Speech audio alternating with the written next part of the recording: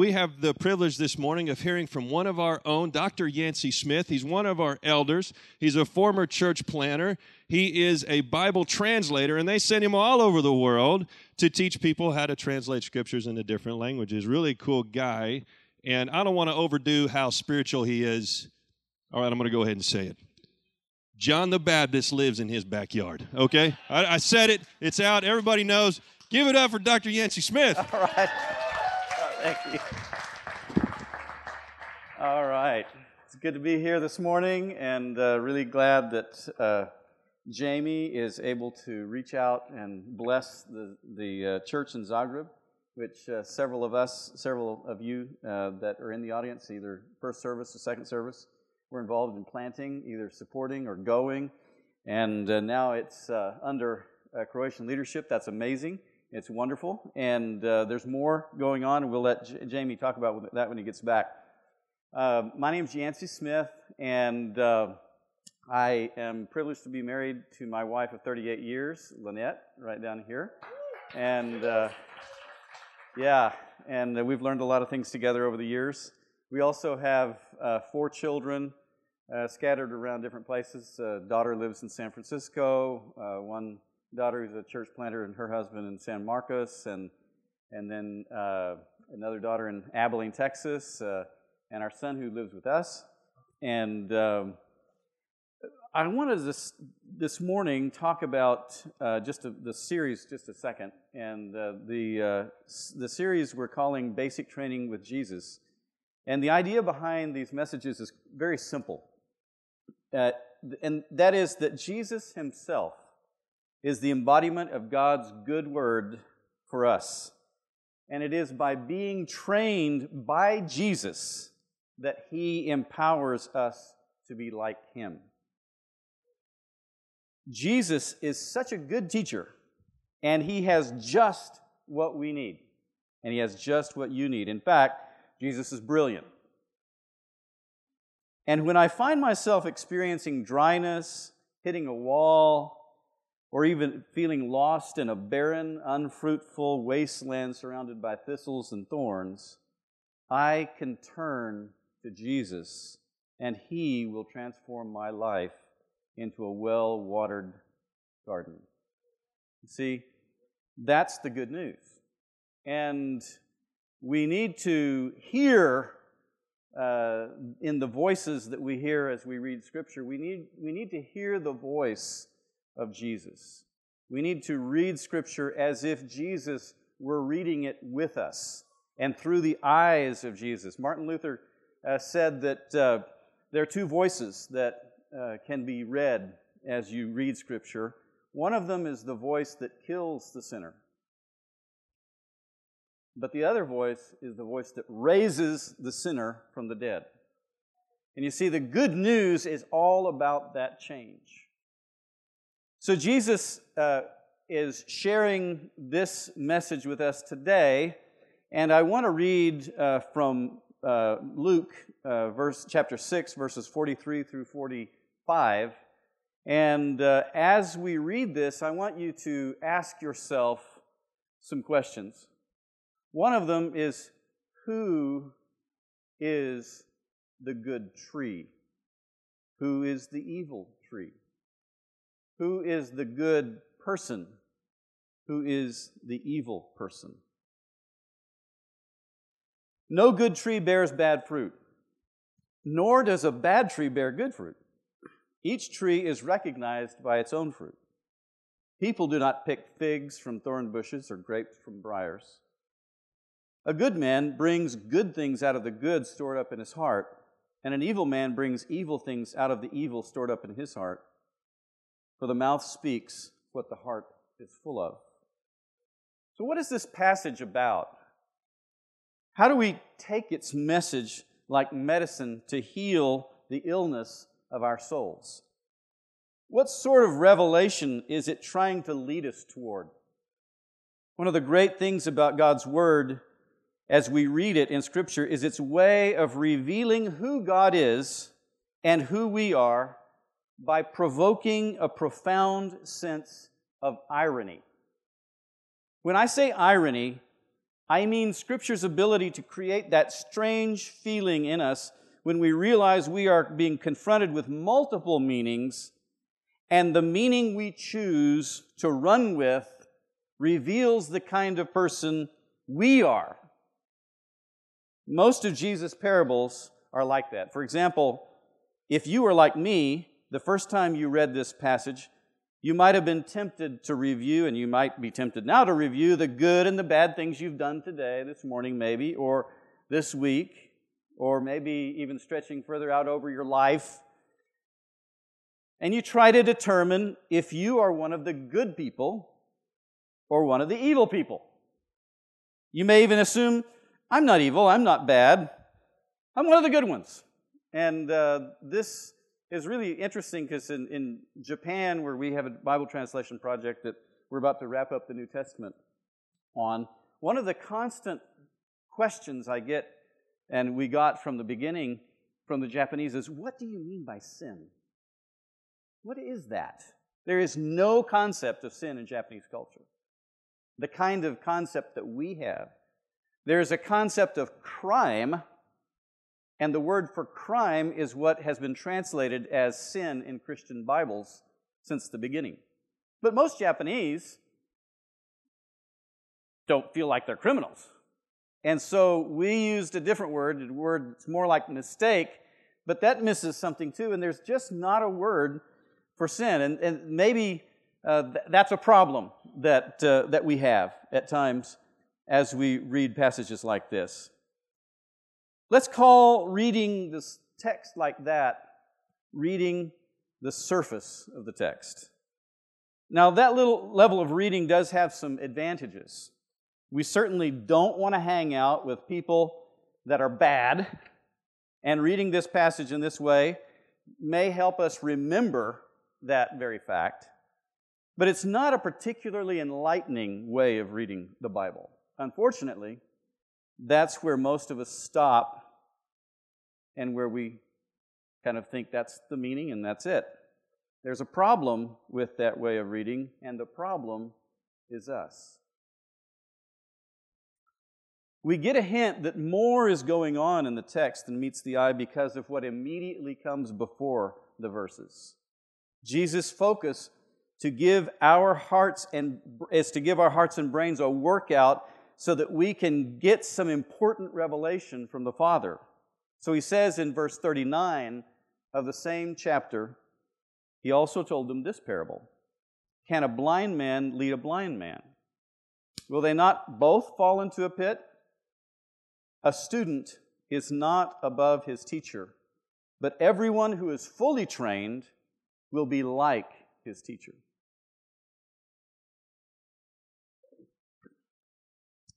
That's a great promise. It's a great message, too. And it's really what gave this whole message, this whole series of messages, its name. A student is not above his teacher, and that we could pretty much put a period there and camp. That means Jesus is the number one. All the rest of us are number twos. And that's going to be true forever. Okay? And there's not a series of rungs between rung number 2 and rung number 1. Okay? No matter how close you get to Jesus, we're always going to be just as close as we are to Jesus because He loves us so much.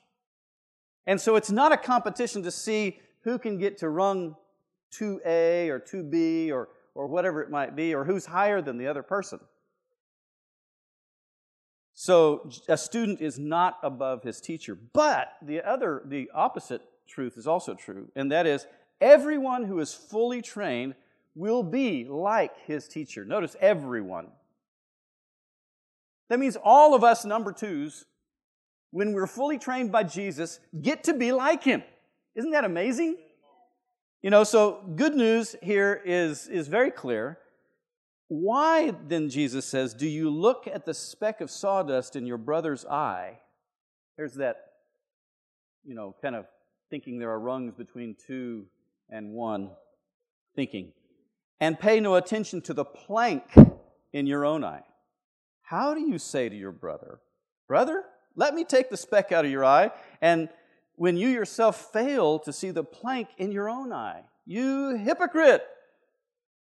First take the plank out of your eye, and then you'll be able to see clearly to remove the speck from your brother's eye." What did Peter see when he really saw Jesus for the first time? And that's in chapter 5, which is the chapter just before this one, to give it a little bit more context. So in chapter 5, verse 1, we have the calling of Peter. One day, Luke says, as Jesus was standing by the lake of Gennesaret, the people crowding around him were listening to the word of God, and he saw at the water's edge 2 boats left there by the fishermen who were washing their nets. He got into the boat, left there by the fishermen, and he got into the boat, one belonging to Simon, and asked him to put out a little bit from shore, and then he sat down and taught the people from the boat. And when he had finished speaking, he said to Simon, "Put out into deep water and let down the nets for a catch." Simon answered, "Master, we've worked hard all night and haven't caught anything, but because you say so, I'll let down the nets." And when they had done so, they caught such a large number of fish that their nets began to break. So they signaled their partners into the other boat to come and help them. And they came and filled both boats, so that both began to sink. When Simon Peter saw this, he fell at Jesus' knees and said, "Go away from me, Lord. I am a sinful man." For he and all his companions were astonished at the catch of fish they had taken, and so were James and John, the sons of Zebedee, Simon's partners. Then Jesus said to Simon, "Don't be afraid. From now on, you will catch men." So they put their boats up on shore and left everything and followed him. Just an amazing story. And the good news in this story is not so much what Peter saw about himself when he realized that there was something big happening. You know, I think it was probably like an ant on the top of a tire as a car begins to move. The ant feels like something really important is about to happen.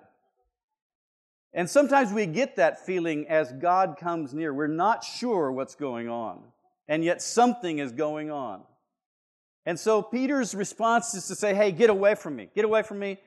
I am a sinful man. I have no right to be with you." And maybe all that's true, but listen, the good news is Jesus said, "From now on, you will catch men. You'll catch people.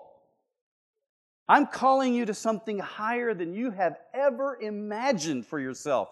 You have a gift and a purpose and a calling that has never entered your mind." Well, there was another person in the Gospel of Luke that had kind of the opposite response, and he was the rich young ruler, a person of obvious wealth, and came to Jesus and asked him, "Good teacher," this is Luke 18:18, "what must I do to inherit eternal life?" And I think it's got to be one of the least sincere questions that has ever been asked. Because he's coming to Jesus and he's thinking, we're good. I'm good. You're good. I'm thinking I've got the goods to back up the fact that I'm good and you're good and we're about the same. Why do you call me good? You see, Jesus is not picking a theological fight with him because he might have the wrong idea about Jesus, although he does have the wrong idea about Jesus. The rich young ruler's wrong idea was first and foremost about himself. So when he was asking good teacher, he was also kind of patting himself on the back. You know, place hand on shoulder, lift up, repeat. And so Why do you call me good? No one is good except God alone. You know the commandments. Do not commit adultery, do not murder, do not steal, do not give false testimony, honor your father and mother. And his response was, hey, all these I've kept since I was a boy. I guess we're good. So Jesus' response, though, was amazing, tragic, weird, unexpected, out of left field. There's one thing you lack. Go and sell everything that you own and give it to the poor and come follow me. You see, his whole world about what was good and was not good was so wrapped up with himself, he couldn't see the good who was really in front of him. Even though his lips said it, his heart knew nothing about it. You see, you and I have a particular problem with assessing whether we are good or bad, or above or below average. It's called the Lake Wobegon effect. Anybody ever hear of Garrison Keillor? And yeah, we got a few people who are confessing, yeah. And the Prairie Home Companion, where the women are strong and the men are good looking and the children are all above average. So David Myers coined this phrase in his book, The Inflated Self. And he called it the Lake Wobegon effect. And it's the human tendency to overestimate one's achievements and capabilities in relation to others. It is named for the fictional town of Lake Wobegon from the radio series that we just named, where, according to Garrison Keillor, what we said, all the children are above average. In a similar way, a large majority of people claim to be above average. This phenomenon has been observed among drivers and CEOs and stock market analysts and college students and state education officials, among others. And experiments and surveys have repeatedly shown that most people believe that they possess attributes that are better or more desirable than average. Because average, that sounds kind of bad, you know. Nobody wants to be average nor aspires to be average. So, for example, one reviewer found that 80% of respondents rated themselves in the top 30% of all drivers.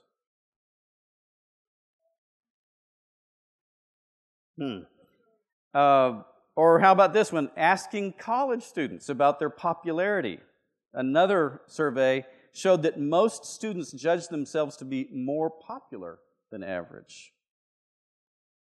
Or another one in 1987, this study reported that the statistical impossibility, finding that all states claimed average student test scores were above the national norm. Go figure. So there's something insidious about this thing. I could go on about that, but 60% rate themselves in the top 10% of many of these, for example, likability. And 1/4 of the respondents in a survey of 839,000 students, I'm not going to pick on the college students, I'll just say students, rated themselves in the top 1%. So some have argued, that, these are subjective traits, but it's just the idea, it is a common theme with human beings to consider themselves and others, and consider themselves better than others, above average, better looking, more ethical. In fact, one really interesting survey was that people had pictures taken of them, and then they were manipulated, the pictures, to either look the same or look a little bit more beautiful according to the norm, or just a little bit more, not so beautiful. And the respondents came back and asked which one most represents the way you look. And it was always the one that looked more beautiful. So we have this tendency. Don't get me wrong. I think you are amazing. And because you are made in the image of God and fearfully and wonderfully made, that's a gift that you have, and you're just an amazing person, and I'm amazing too. At the same time, we all share some characteristic flaws.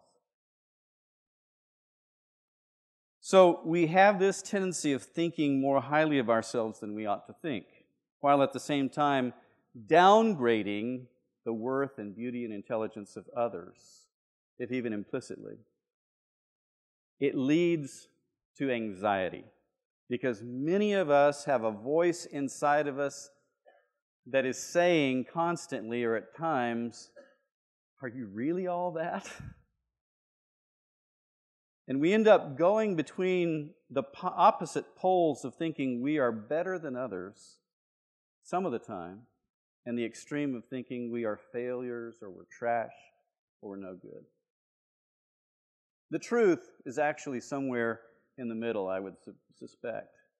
Jesus said in Luke 11, 1 through 13, and I'll just key in on verse 9 and 10. "So I say to you, ask and it will be given to you. Seek and you will find. Knock and the door will be opened to you. For everyone who asks, everyone receives. He who seeks finds.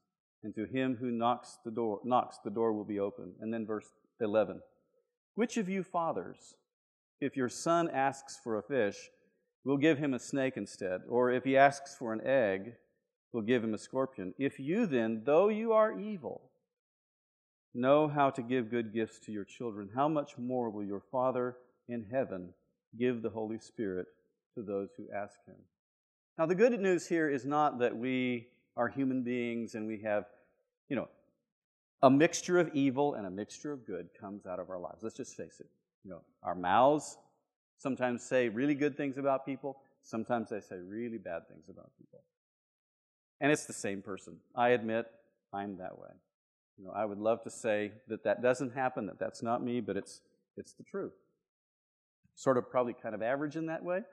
I don't know. But I would say that what Jesus wants to do with people like you and me that are like that is that he wants to train us in the way of peace, and he wants to give us his generous heart of thankfulness for the good that others do and are, and that is a great place to start the transformation. Luke 6:38 says, "Give, and it will be given to you. Good measure, pressed down, shaken together, running over, will be poured into your lap. For with the measure you use, it will be measured to you." Now just imagine it. Jesus is saying, you have the ability to determine the measure of blessing that you can receive from God. Whoa! Now this is amazing, because if you use a little measure or a negative measure, that's the one you're going to receive. If you use a big measure of generosity and thanksgiving and thankfulness for others, and you're looking on the good side, and you're trying to make the good better and the bad, not so great in your eyes about the other people, then God is going to do that for you. Now, this has been a particular struggle in my life. Anxiety has been a constant problem for me, especially since 2011, and I'm sure it was beforehand, but it became pathological at that time. I was on my way back from Turkey, tired, worn out from several different trips, and as I approached DFW and the airplane coming down, I just began to have horrible just flashes of memories and a panic attack. Memories from something that happened in Argentina many years ago. And it was irrational. I'm not going to go into why or what it was, let's just say I couldn't get a hold of it. I couldn't suppress it. I went to a doctor. Doctor helped me, gave me some medication, which, helped a little bit to cope. But he said, listen, while you're on this medication, you better go see a counselor. So started going to a counselor. And the counselor helped me cope. The counselor also said, and I think this is also what Scripture would say, is that when you're facing anxiety, when you're feeling anxiety, it's generally because you've bought into some lie really deep down in the way your mind works. And that was encouraging to me because I realized if there was a lie, the truth could help. So, I want to repeat it again. Don't get me wrong. I think you're amazing, and I think we're amazing. Right? But this began to be a big struggle in my life, and has been for a long time. Just a few weeks ago, actually in August, I got a chance to go down to Guatemala and to spend some time with some indigenous Bible translators and to help train them in doing better Bible translation. And I just learned so much. It just helped me so much. 9 tribes of indigenous people or original people from Guatemala and from Mexico, and we spent a week together in just beautiful surroundings in Atitlan, Guatemala. And I got to see their struggles, what they were going through. And I was blown away. Again, I realized I have so much to be thankful for. Just so much. And I began to hear the word pray about everything, worry about nothing, don't be anxious, but in everything with prayer and supplication, make your requests be made known to God, and be thankful in all things in a new way. So,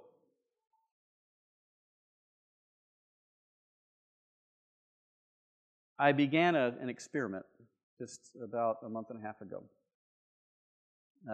Still struggling with anxieties, difficulty sleeping many, many times. And I began to just write down. I've heard people say this. It's an old, something that people do sometimes. It's just to begin writing things down that they're thankful for. And if you see my Facebook page, you'd see that I've been doing that for about a month. Well, there's a reason. I'm trying to obey Scripture. I'm trying to obey what Jesus says. I'm trying to be more thankful. And it doesn't come natural. So I have an opposite tendency. I tend to be critical. And that's kind of one of the things I do. I criticize translations, trying to make them better. There's a hazard in that. And so I began doing that, and the Lord began blessing me with better sleep.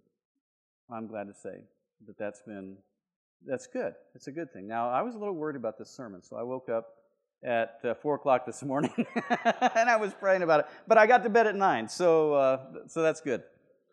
But my daughter came over the summer and visited us for about a week, and I could tell we were going through some stressful things with some family stuff, and I won't go into details of that. It's not important. But I could tell that there was some tension between us. She's a really bright young lady, and she and I have a very close relationship, and I could tell she was perturbed about something. And so the days passed. It was about the day before she was going to go home, and I said, honey, we were driving in the car, and I said, if there was one thing about your dad that you could change, what would it be? And she looked at me, she said, oh, Dad, there's nothing wrong with you. You're great. You're amazing. I love you. And, I'm one of these people that I'm probably, I'm able to put up a good face. and convince people that everything's okay on the outside. I'm better than average at that.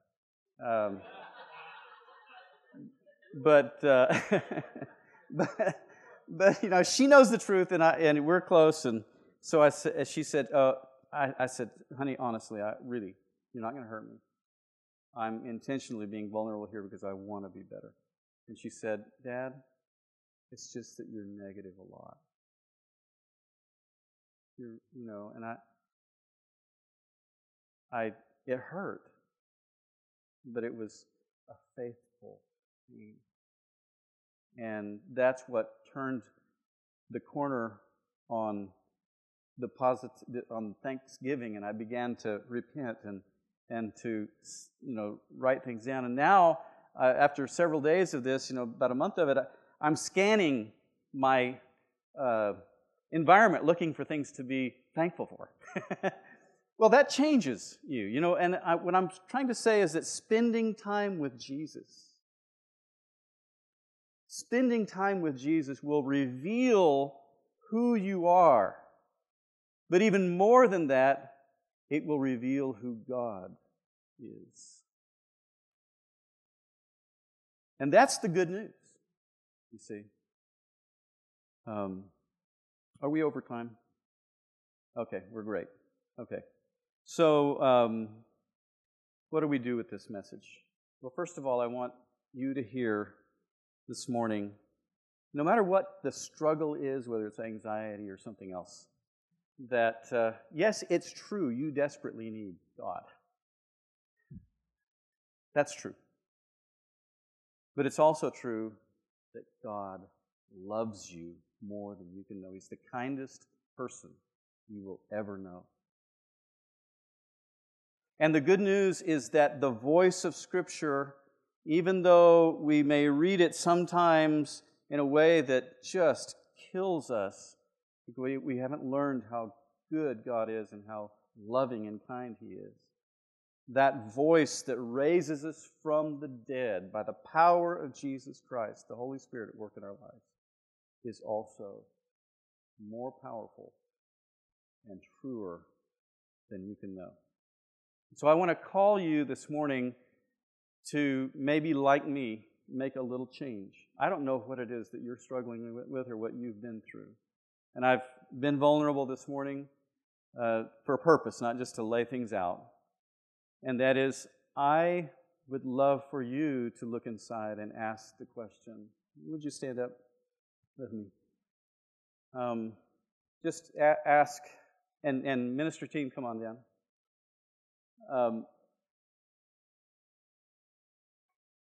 Have I been too critical of other people lately? Have I built myself up, considered myself above average and better than others in order to feed my soul? Because that is bitter bread, y'all. You see? It's bitter bread. But Jesus gives you the bread of life. A bread that will change everything about you. He is the good tree. He is the good person. We wanted to know who that good person was and who that good tree was. That was the question we asked at the beginning. And I'm here to tell you that Jesus is that good person. Jesus is that good tree. And you can't gather good fruit from a bad tree.